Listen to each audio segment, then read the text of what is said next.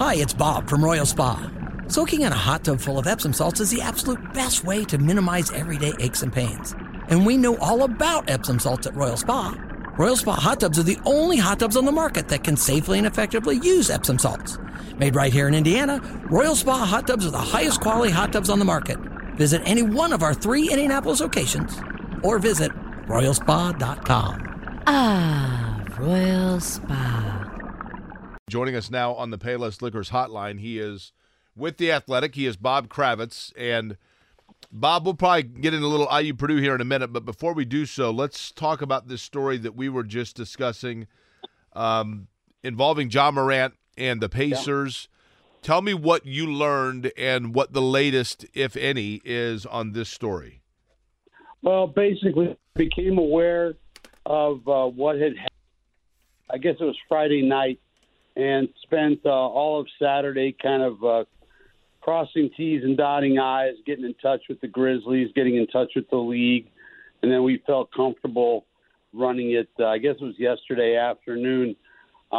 Basically, what happened was that Pacers were congregating out by their team bus in the loading dock, and they came across Devontae Pack and a bunch of Ja Morant's guys who were,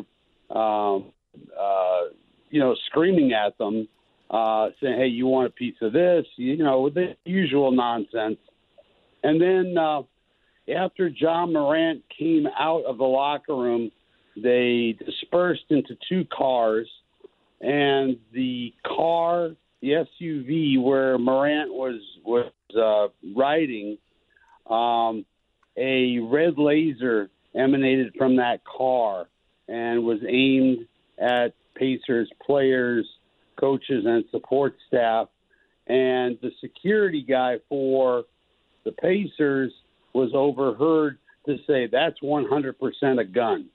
Now, I don't know the first thing about guns, but after doing many doing searches on Google, I guess there are sites that are attached to various types of firearms to help, with aim and getting people in the crosshairs and all that sort of stuff. So, the Pacers were scared to death. They thought they were going to be held up at gunpoint. The good thing is that the car, which had come close to the bus, drove off, but the Pacers went to security. They wanted the league to look into it. The league looked into it, and surprise, surprise, decided that it was no big deal. They couldn't confirm that there was a gun, etc. And so this thing will probably die at some point. But that's the Grizzlies. I mean, they've built a culture over there that's a little bit concerning. Bob, do you know what or who the Pacers players were out there at that time? I know Miles and Halliburton mentioned last night they were not out there. Were any Pacers players out there during this time? Yeah, all I know is it was players, coaches, and support staff, men and women. We do not know specifically who was out there because there were 2 buses. One bus had left earlier. Not everybody had emerged from the locker room at that time, so we do not know exactly which players were out there. I believe James Johnson was one of them. So, Bob, the thing that makes this interesting, aside from, the obvious details that you mentioned, is that there is precedent for Ja Morant, maybe not so much Ja Morant as his entourage, for lack of a better phrase, getting involved. Is the NBA, my understanding is his brother has been told not to come back to games this year. What is the NBA's level of concern, do you believe, not necessarily in this single incident, but in trying to police that it does not happen moving forward?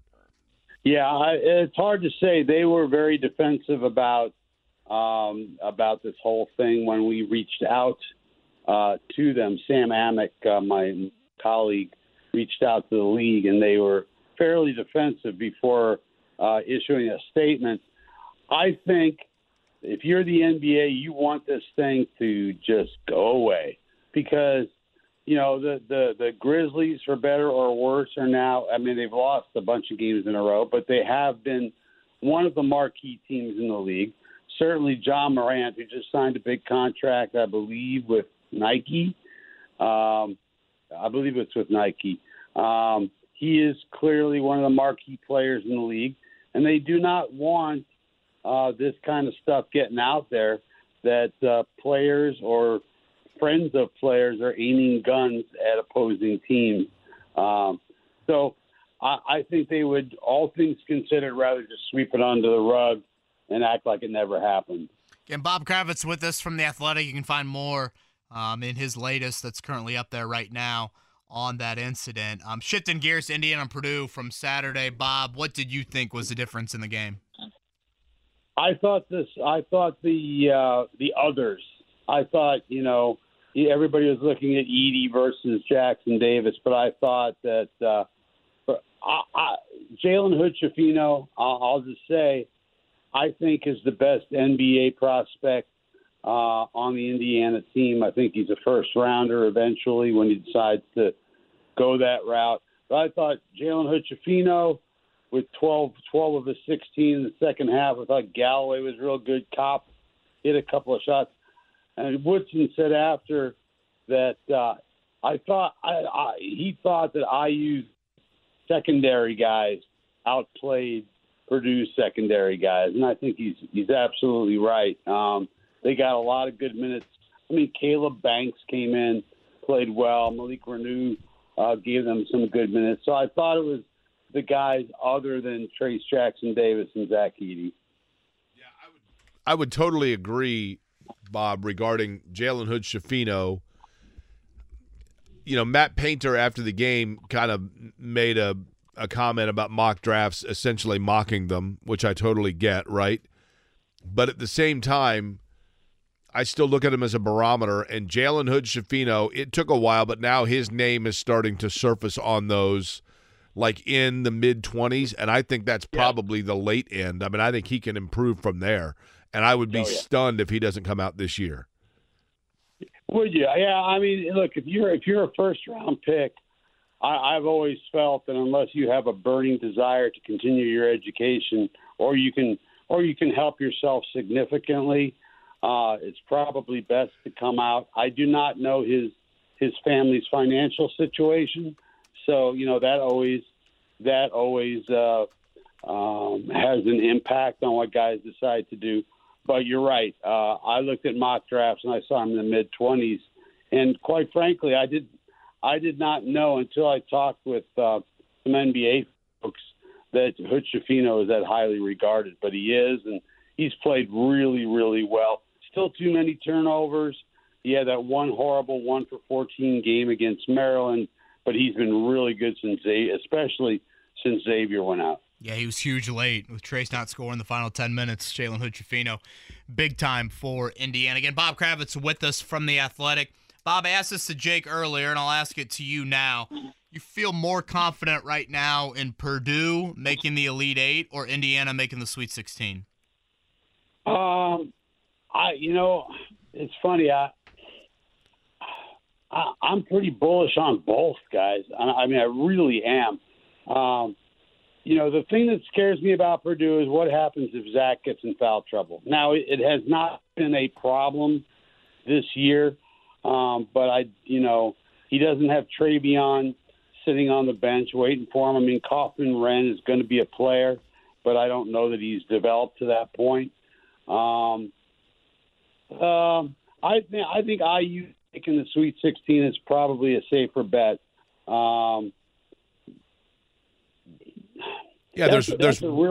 There's one less variable with Indiana. It takes one less game for Indiana to make the Sweet 16. Therefore, if it's a draw, you go with that, right? Because it's one less variable. Exactly. That's a great question. And again, I come on here for column ideas, so that's right. It has nothing to do with you guys. They just come on for column ideas. Well, yeah, we all got to be selfish in this world. Exactly. Jake and I were talking earlier. I mean, I think both fan bases exit Saturday. Of course, Purdue's feeling good. Yeah, of course, Purdue wanted to win the game, but I mean, there were a lot of reasons why foul shooting, turnovers, that you don't expect that to be the norm for Purdue. And Braden Smith and Fletcher Loyer aren't going 5 of 20. Like, I think both fan bases exit Saturday just continuing to feel very encouraged. Agree completely. I mean, if I'm Purdue, I look at the way they played in the second half.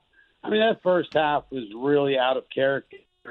11 turnovers for a team that averages 10.9 turnovers per game. And they had 11 in the first half. They're 10 of 17 from the free throw line, including Braden Smith, who I believe was 2 of 4.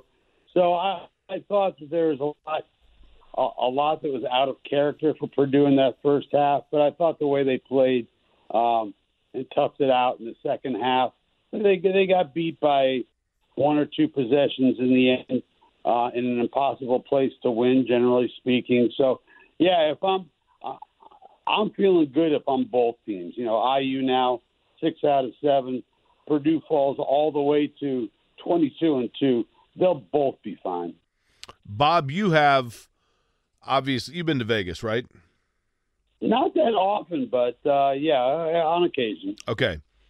So you go to Vegas. Let's say your wife just decides she wants to go somewhere and lay by the pool and enjoy nice weather. So you go to Vegas. While you're there, they have a special offer.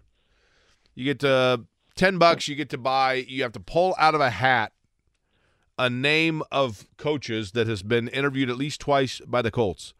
And if you pull out the one that ends up getting the head coaching job, you win $1,000. Okay. Okay. So I'm going to give you a list of names, and I want you then to tell me which one you would be the most excited that you drew, and which one you would be the least excited because you'd tell your wife you just wasted $10. The names that you draw out, you have the choices: Raheem Morris, Jeff Saturday, Aaron Glenn, Jim Harbaugh, Brian Callahan, Eric Bieniemy, Mike Kafka, Shane Steichen, Rich Bisaccia, Wink Martindale, Bubba Ventrone. Which of those would you say, I just wasted my money, and which one would you be the most confident you're going to win? Well, I'd be most disappointed if I got Jeff Saturday. I mean, with all due respect, I mean, I like the man a lot, but he's not a head coach in this league.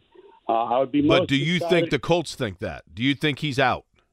Yeah, I do not think that in the long run that his name will be pulled out of the hat by Jim Irsay. I don't have a ton of inside information, but the way this thing is proceeding, I do not think that Jeff Saturday is the guy. I'd be most excited. I'll give you 3 names since I know it's cheating, but I like Raheem Morris because I very much like guys who've done it before. At the same time, they really need a quarterback whisperer. And toward that end, I think you're looking at Steichen and Callahan. And Peyton is a big Callahan supporter. So, you know, whatever that means. But those are the 2 guys because they're going to start over with a new quarterback. And I want somebody who's got a personal history of developing young quarterbacks, as both those guys have. Again, Bob Kravitz with us here. Bob, looking ahead to Thursday's trade deadline for the Pacers. Obviously, the big news last week, Miles Turner related. You expect anything of substance for the Pacers on Thursday? I think there'll be some minor around the edges type deals. Maybe get themselves a few more assets, maybe in the draft. But I think it'll be minor. I guess it's possible they'd move Buddy. Once again, they find themselves in a really weird spot where they're just good enough to be on the edge of the play-in tournament, but they're not good enough to do anything. So I would think that you'd rather be a seller than a buyer at this point. I tend to think they're going to do very, very little and just kind of tinker around the edges. That's the sense I get from talking to people down there. Do we, I guess the last thing, are we waiting for anything more on the Ja Morant front? Like you said, the NBA has responded, but pretty much Memphis has responded. Is there any kind of lingering things we should be on the lookout for? No, I don't think so. I think the NBA has really tried to sweep this under the rug. I can see stories coming about Memphis culture.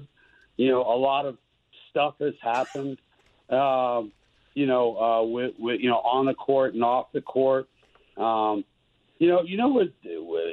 showing my age again, but what this John Morant thing reminds me of is early days of Allen Iverson. Allen surrounded himself with some less than savory folks. Not that Allen was, pure as the driven snow either, but that's what this reminds me of a little bit. I don't know what Ja's issue is. He had a tweet about hollows, like hollow point bullets.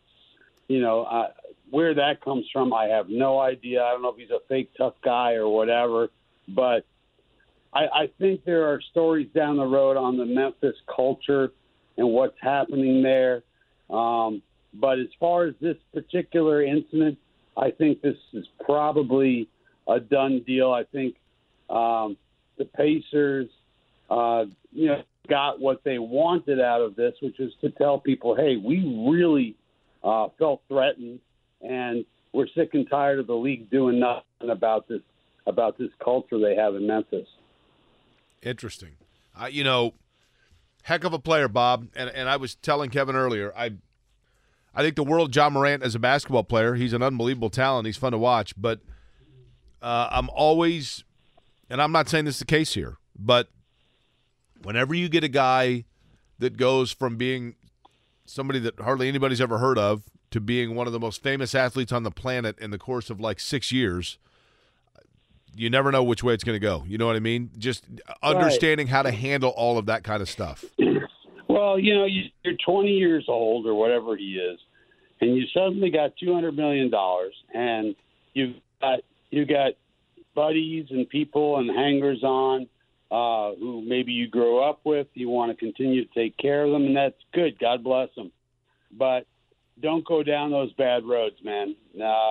It can't possibly end well for John Morant, and you would hope that there would be some sort of intervention, whether it's by the Memphis organization or by the NBA, by Adam Silver, saying, hey, this nonsense has got to stop. It's not just him. I mean, it's Dylan Brooks hitting Spida Mitchell in the Nuggets the other day. This kind of, and the thing with Shannon Sharp. So, I mean, there's a pattern of misbehavior with the Memphis Grizzlies that's really concerning. Again, Bob Kravitz, he brings his insight. I guess we throw a couple column ideas his way. You do. I always appreciate it. Yes, it becomes a weekly Monday segment for us. Thank you, Bob. All right. Thank you, guys.